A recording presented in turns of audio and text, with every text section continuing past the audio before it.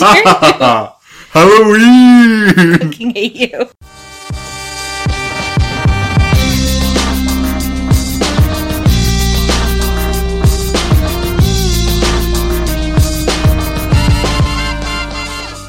Welcome to Back in the Field. My name is Carl. And my name is Arthi, and today we're going to be talking about Halloween 2. Oh, I was going to do 2. Oh, I'm sorry. Do you want to try that again? No. We can. Nah. Okay. Before we say anything else, I really liked this episode. In fact, I liked it so much I couldn't concentrate on tweeting it. Live tweeting it was way too hard. I always can't concentrate on tweeting it. But I respect your struggle.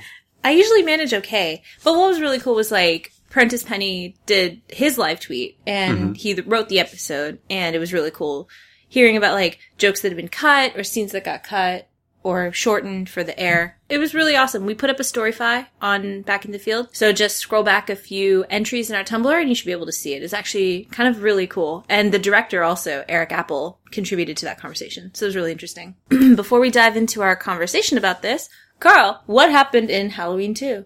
Well, generally what happens in Halloween is that people dress up in costumes and they go around and they acquire candy. But in this specific case, there was a kind of juvenile bet about skullduggery, which went horribly wrong for one of the participants. And Gina lost some of her dreams while trying to pursue others of her dreams. That'll do. So, we're gonna dive right into this. I'm getting a little avant-garde as we progress through the podcast. Straight I up. like to think that my art form is maturing and that I haven't jumped some kind of sea creature. Sea beast. Can one jump the Cthulhu? No, he's far too large. But I feel like that would be like the most... No, he's far too large. Oh, I see. You don't understand. A Cthulhu is very large. I'm getting the impression... Not as big as an Azathoth, but... I feel like I'm getting the impression that a Cthulhu is rather gargantuan. Yeah, he's a big flabby dragon with a squid face. I know a lot more about this than you need to bring out in the open. But I love it. I professionally edited a story about Cthulhus. But I love it. Anyway, the Cthulhu is very appropriate for Halloween. It's very scary. Let's just jump right into it. Sure. So my favorite thing about this episode is how thoroughly Jake gets played.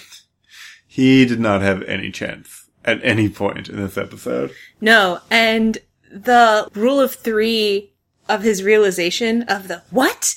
No.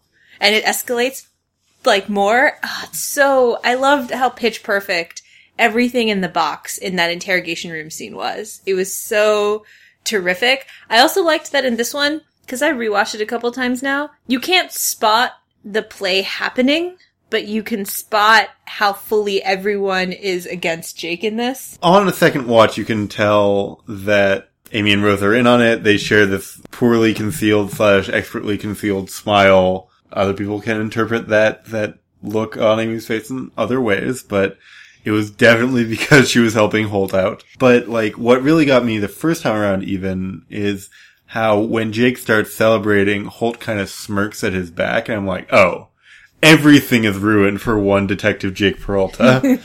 He has 0 chances for the rest of his life. Yes. I had seen spoiler pics and had forgotten about all of them because apparently I just kept being surprised by this episode. It was fun. I kind of let myself be taken for a ride. I feel like the spoiler material successfully misrepresented what was going to happen. Mm-hmm. They played it off as like a big party episode, when in fact it was this kind of growing tale of desperation in a young man's heart. In fact, I feel like Jake Peralta is at his best when he is straight up full on panicking. No, he's at his worst. Well, but the show is definitely at its most interesting when at least one of the characters is panicking, because they just lose all of their cool. I just think about, like, just Jake becoming increasingly desperate for, like, any kind of resolution, and just him being, like, more and more frustrated by how badly everything is turning out. And then him in the interrogation scene being like, you've probably forgotten about it, it was so long ago. Merry Christmas! And it's just like, oh my god. It just doesn't stop. It's like Katamari Damacy. It keeps going, and it keeps collecting, and it's just like, it gets crazier and crazier, and I love that. Katamari's roll. I'm referencing a take that probably got cut when I say that Katamari's roll. Okay, you're right. Jake is at his worst, but I think the show is at its funniest. Yeah, for sure. We also see, like, Charles panicking in this episode as a little bonus, where he says he has to go do urine in D12 toilet or something. That's how words work. Yeah, that's how people say them. Although I will say one of the asks in our box actually is wanted us to talk about Jake and Charles getting teamed up instead of Jake and Amy going over the town. And I'm 100% on board with that anonymous ask because, yeah, Jake and Charles is so much a better pairing, especially because Jake starts out continuing to be his, like, good friend to Charles Boyle, and the minute he finds out it's a death watch, his, like, goodness just is gone. He backslides hard. Yeah, I think it's a little more gradual than that. Like you said before the episode, like, he emphasizes is the death watch thing after he says to Boyle he needs him to be positive? Yeah, so they go to Shaw's, and he's like, right. Oh, the watch is gone, we've been robbed, basically, or the crook turned on us. So they go back to the office to try and look up his, like, previous addresses and known associates, and he's like, Boyle, I really need you to be positive right now. And Boyle's like, damn my mouth. And then Holt comes up, and he's like, can we put this on pause for 10 minutes? And then Charles is forced to give up his lucky $2 bill that he got in kindergarten, which... That is a dick move, Jake. You're never getting that $2 bill back. I'm sure it was part of Holt's payment to that criminal that the police captain worked with. Yeah. So, with that, we're gonna bring back our favorite segment, Jake is the worst. It's basically that part. That was the segment. He also stepped on a syringe, which... bad move. Yeah. Like, I'm surprised they didn't cover the serious health ramifications of that. Like, tuberculosis of the foot, he's not been to a doctor. Maybe in his entire life. That's definitely not what that is. He got tuberculosis is a lung disease. Yeah, he definitely got tetanus. I think that's the word he's trying for. I don't know. I mean, well, that's what tetanus. I mean, when you step, I know how you get tetanus. It's just like all kinds of things could be happening now. Oh yeah, no, Jake might his lifeblood. Jake has problems. He's also pretty rude to Amy. And that's before shit starts going wrong. Like when he tells her to grow up. Yeah, but I love that. Do you want me to explain why I love that? If you want. I want to explain why I love that. I love that because we have been pretty consistently talking about how Jake and Amy can and often do interact in the way that they did before all the feelings. Yeah. Like, their interactions are more complex than just Jake likes her and Amy wants none of that right now. And this was a good example of, like, grow up, Amy. It's such a great example of, like, not all of their interactions are colored by that. Yeah, it's pretty pure Jake, too. Yeah. Like, he does not like having his authority questioned during times when he's showboating. He's even in a goddamn magician's outfit. So, side note, maybe one of my favorite moments in the episode is when he starts pulling the scarf out of his sleeve, and Scully says, "How?" And Jake's response is, "A true magician never reveals his secrets, young man." But how? I love that. My personal favorite, like, one-off gag is him reaching into his coat and being like, oh, that's a dead pigeon. And just, like, making the, like, oh no, like, flick, kind of hand gesture. I'm also very fond of, I'm gonna use your real name so you don't get confused. Good call, huh? Yeah, Hitchcock and Scully actually stole that moment. They were so good. Although Amy's, yeah, suck it, was so cute. Oh my god. This was, I feel like this is... I think that we're right, but we're also covering ground that's been covered better by GIF sets. Yeah. We need to go boldly into the future. Just like Gina! So, somebody asked us in our ask box on Tumblr whether or not Gina is actually going to night school or if it's a cover for her relationship with Boyle. I think she's legit going to night school. Well, I think it's both. I mean, yeah. I think that her relationship with Boyle is, and specifically keeping it secret, is part of why she's been having so much trouble with night school. But I think it's actually an open question. Because Gina is not a reliable witness in this episode at all. We got 0 flashbacks to night school scenes, which we would normally get. Oh, yeah. She's acting shady as hell. Basically, we just see her leaving scenes and then coming back and lying about it. Maybe she started telling the truth, but we don't have any reason to believe that right now. But she also has a tendency to not actively lie to Terry. Yeah, but she already lied to Terry this episode. Well, I mean, she kind of passively lied to Terry this episode.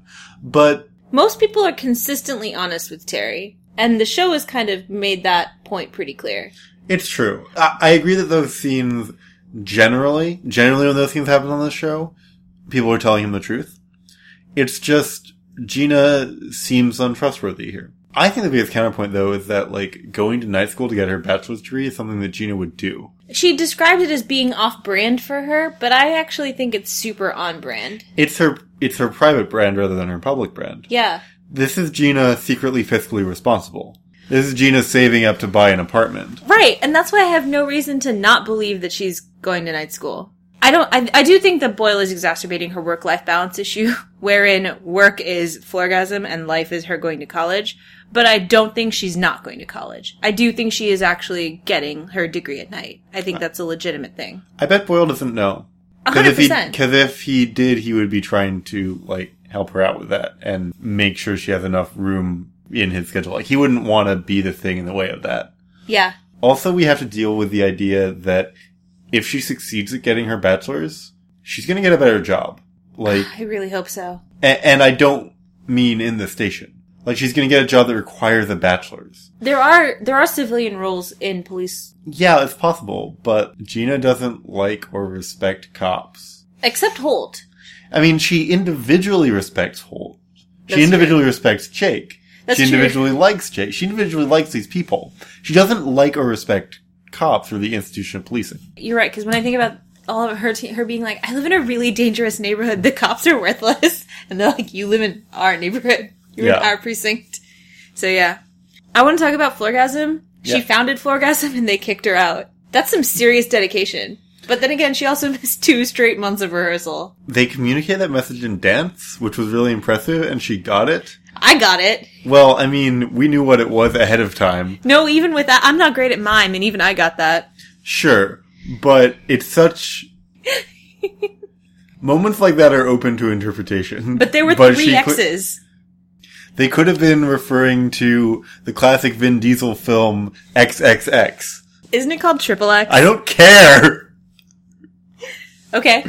I Okay. did that on purpose. I know. I haven't ever seen a movie. It's pretty shitty of them, and it doesn't surprise me that they're basically worthless without Gina there. Yeah, they weren't that great. We saw like 3 seconds of them. Mm-hmm. But who's gonna steal dance routines from urban youths if not Gina? They don't have that kind of go-getter attitude. I don't know, man. Maybe this was a Mean Girls situation where one of them was doing like a full-on power play. Maybe. I don't know about their life. I like that you brought up earlier that, like, Boyle would be finding a way to supplement Gina's ability to attend night school if he knew. Or at least not be an obstacle. Yeah, well, I find that interesting because, like, Boyle does not interact with Gina at all. And Jake interacts with Amy, like, twice. She calls him Gay Robin Hood.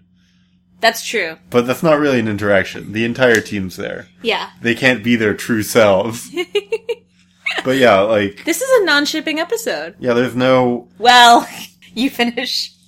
There are no real interactions among the ships that have a substantial following.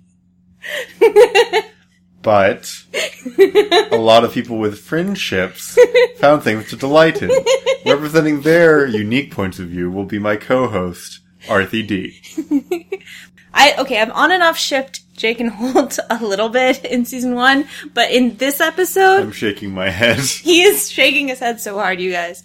Like, he's like full on facepalming here.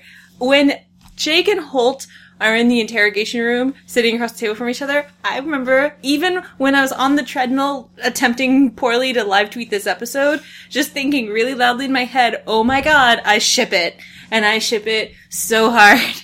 You guys, I'm so into it. I'm not normally into Jake Holt, but like, oh my god, it was so here. It was right there in the episode. It was right there. A perfect classic May-December romance. I'm into it.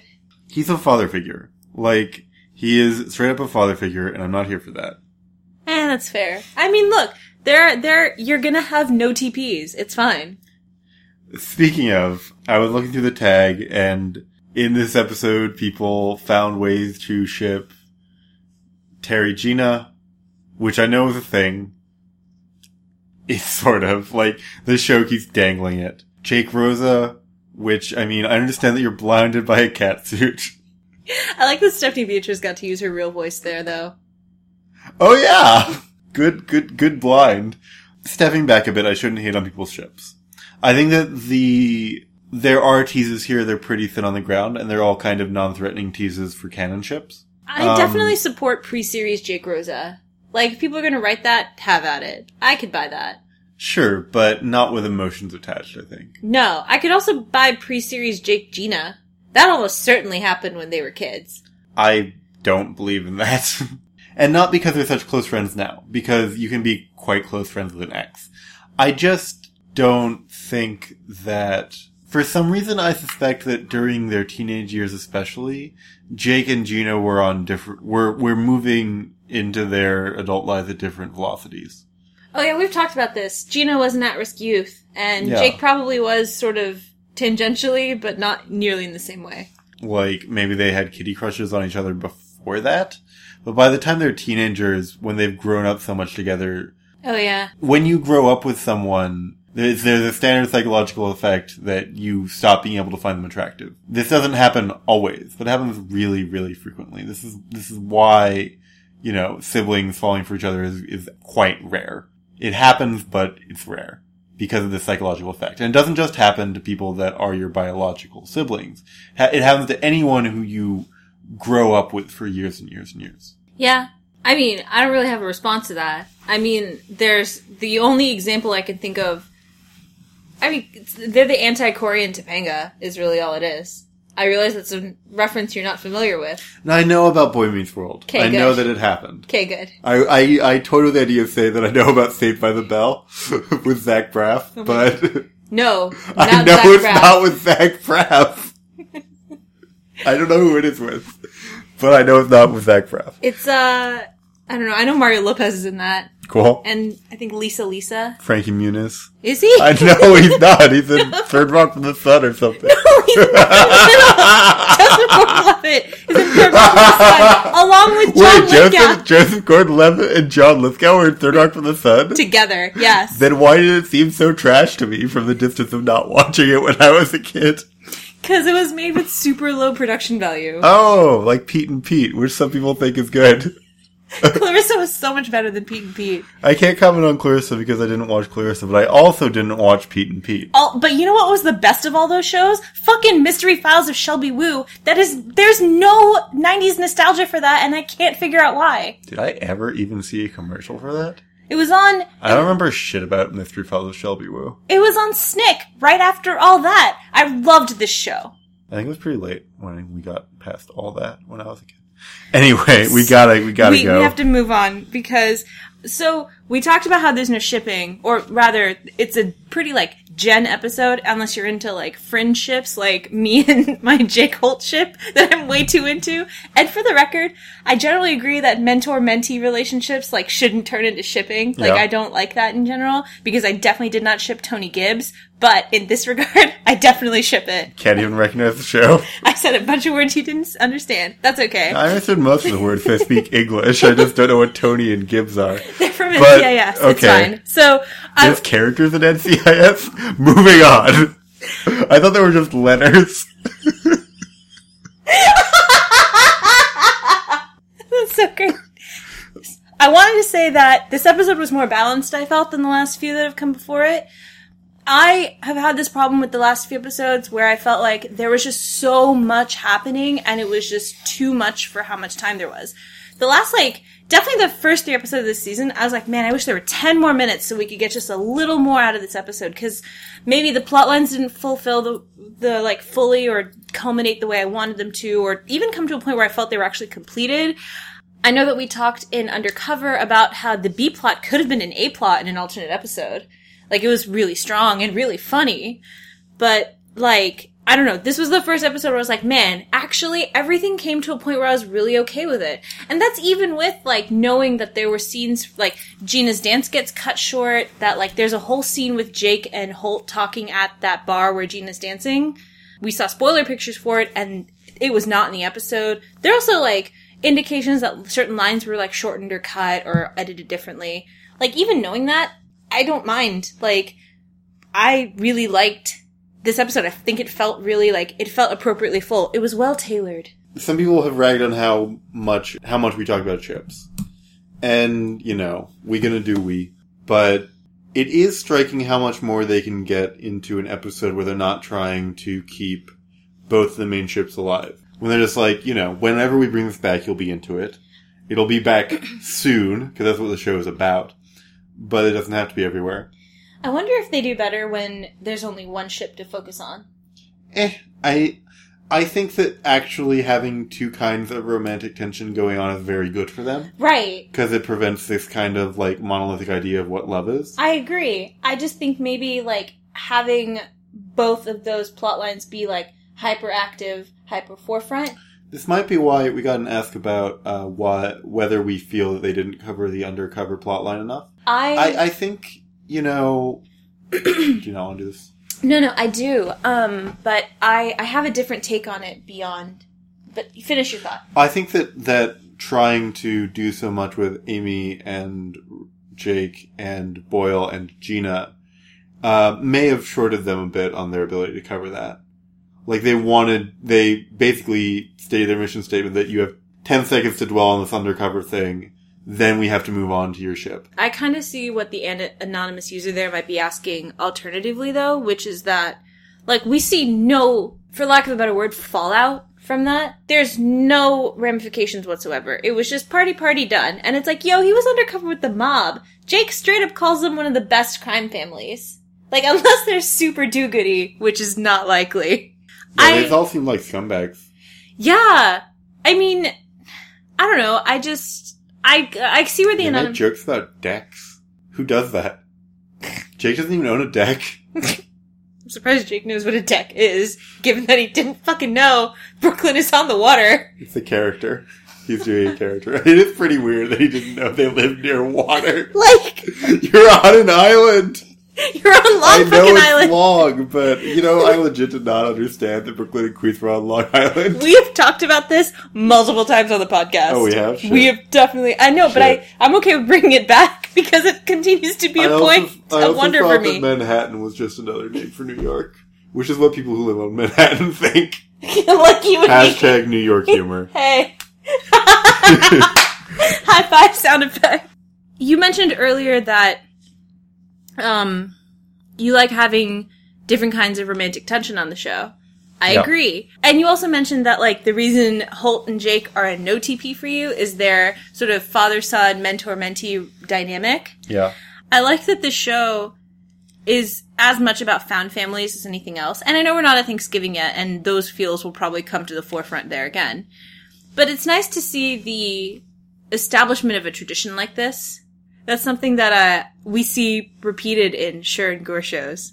So they're clearly going to milk the Halloween tradition next year. Mm-hmm. We're seeing Jake buy in to Holt's statement that, making new traditions with your new family is one of the perks of being an adult. Yes, an adult. And he wants everyone to participate in this. He gives people code names. I mean, they all turn around and betray him, but he admits that he finds that hot. So I think it's fine. I hope that's something that Jake and Gina have in common again. They both kind of drive on dysfunction. What I hope is that next year when they do this tradition, there'll be factions. I think that would be a really good route for them to take.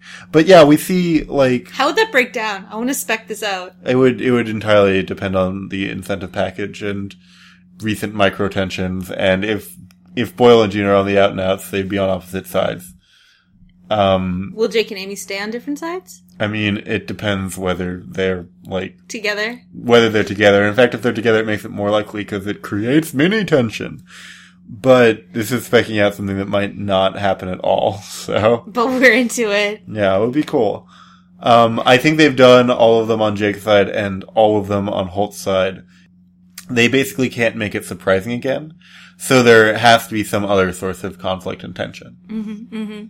But we're into it, is the point here. I'm super into it. And I don't know, I just like the idea of not the idea, I like the reality of competition really bringing out the best in a lot of... You once said that the way that AUs for this show work best is when everyone is in a collaboratively competitive environment. Yeah. And I think episodes like this hold that out to be true. Where, we don't see Jake's inherent characteristic as being him competitive. That's Amy's primary characteristic, is that she's competitive. But Jake responds well to competition. In this case, it did not work out for him. It doesn't work out for him, but he responds to it. Yeah, he responds well to it, and he takes it well. Yeah. It's all in the spirit of the game. Yeah, even though, like, literally Scully and Hitchcock outdid him, and he didn't even think about it. Harsh. There's a ton of stuff from this episode that, like, were improvised by Andy Samberg, apparently. Like, him putting his hand in the mouth of the bear was improvised. I didn't catch that the first time. The second time I watched it, I was like, that's kind of a weird thing to have done right there. Yeah. Also, him coming out from behind the door, improvised. I'm behind the door! And everyone's response. It's like enforced method acting. Man, someone snuck up behind me today while I was talking about the movie Gone Girl. Uh-oh. And I spun around, I crouched all the way down the floor. Oh no. I almost leapt for the throat. It was terrible, so I can understand the method acting. Yeah.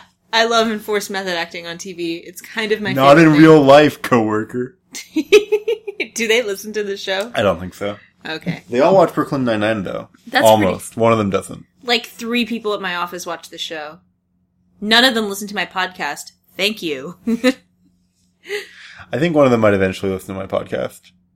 There's a lot of stuff from behind the scenes that we found out this episode. Because the writer and the director of this episode were tweeting about it. And, you know, like, there was some cool stuff. Like, there was the New York Times article about Andre Braugher that was written while this episode was being filmed. And there was a V Club article about the prop master for the show that was written while this episode was being filmed. There's a lot of stuff. And, like, kind of to play into that, like, I remember I tweeted out during our live tweet that the set looked amazing. Like, they didn't do this last year. The Halloween episode last year, the set was not this super decorated.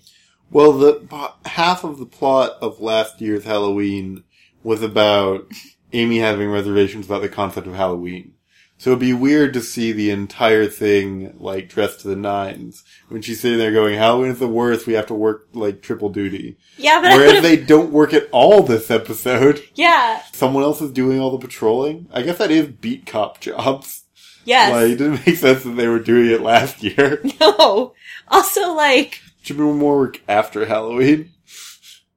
Yeah, all the processing and booking. Mm. Which is Amy's favorite part after all the other stuff. No, I thought, I mean, shout out to everyone who worked on the set for this episode, because the precinct was super great the decorations were awesome. There was, like, I like the bats and mask. shit. I like the mask on the punching man. Yes! CPR guy or whatever? It's called a BOB. It's a body punching bag. A standing body punching bag. I didn't have one as a kid, but my Taekwondo dojo did. Oh, I yeah. guess not a dojo, it's Taekwondo. Whatever. Yeah, so... Yeah, I loved that. I loved how well decorated this set was. And, I don't know, I just think it's awesome with stuff like that.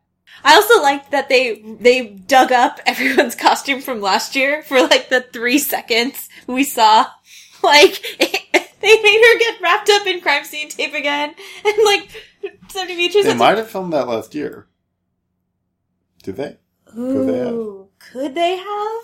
Mm. If anyone from the show is listening, tell us if they filmed that this year or if that was an extra from last year. They probably didn't, but, like...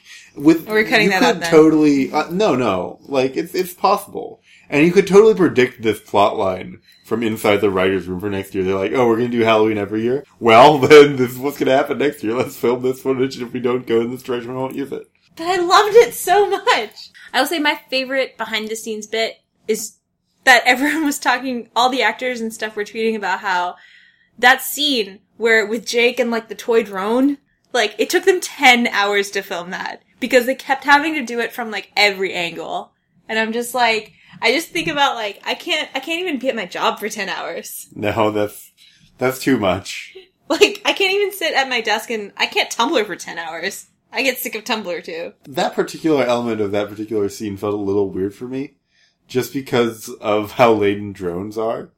So I also read an article this week, which was the Bloomberg review of Brooklyn Nine-Nine as not really being about cops.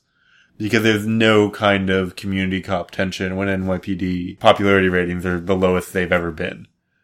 And deservedly. Even though, like, crime is also at a record low. They just keep killing civilians.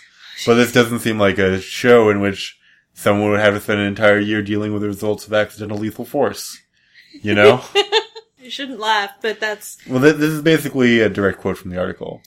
And drones in particular are, if not already, going to soon be part of the military to police pipeline. Right? Like... I mean, your quote from directly before the show is they're going to have them by Thursday.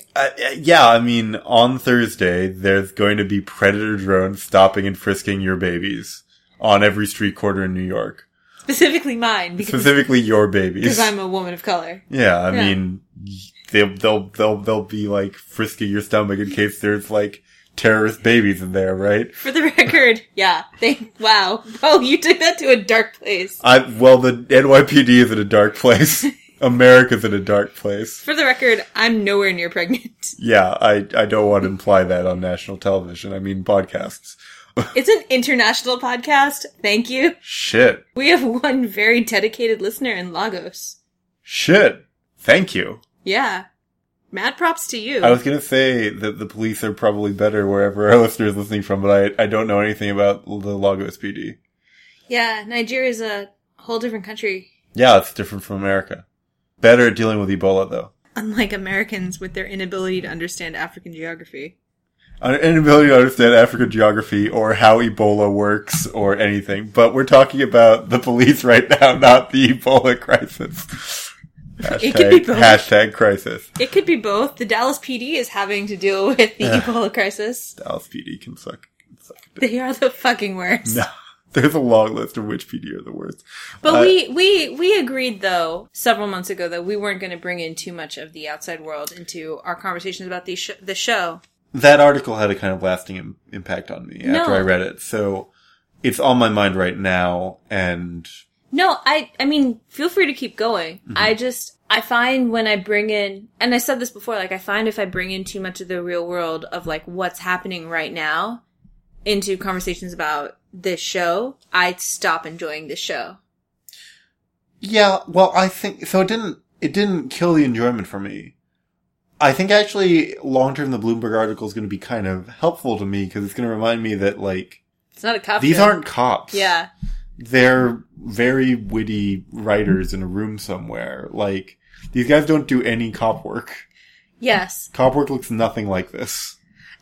Okay. So, yes and no. The amount of paperwork they do is accurate. Yeah, but they, like, complain about it for 5 seconds and then it's gone. Yeah, it's true. They can make Scully do all of it. I really hope not. I don't think he'd be any better at it than Jake. He filled in 1 billion of those little boxes.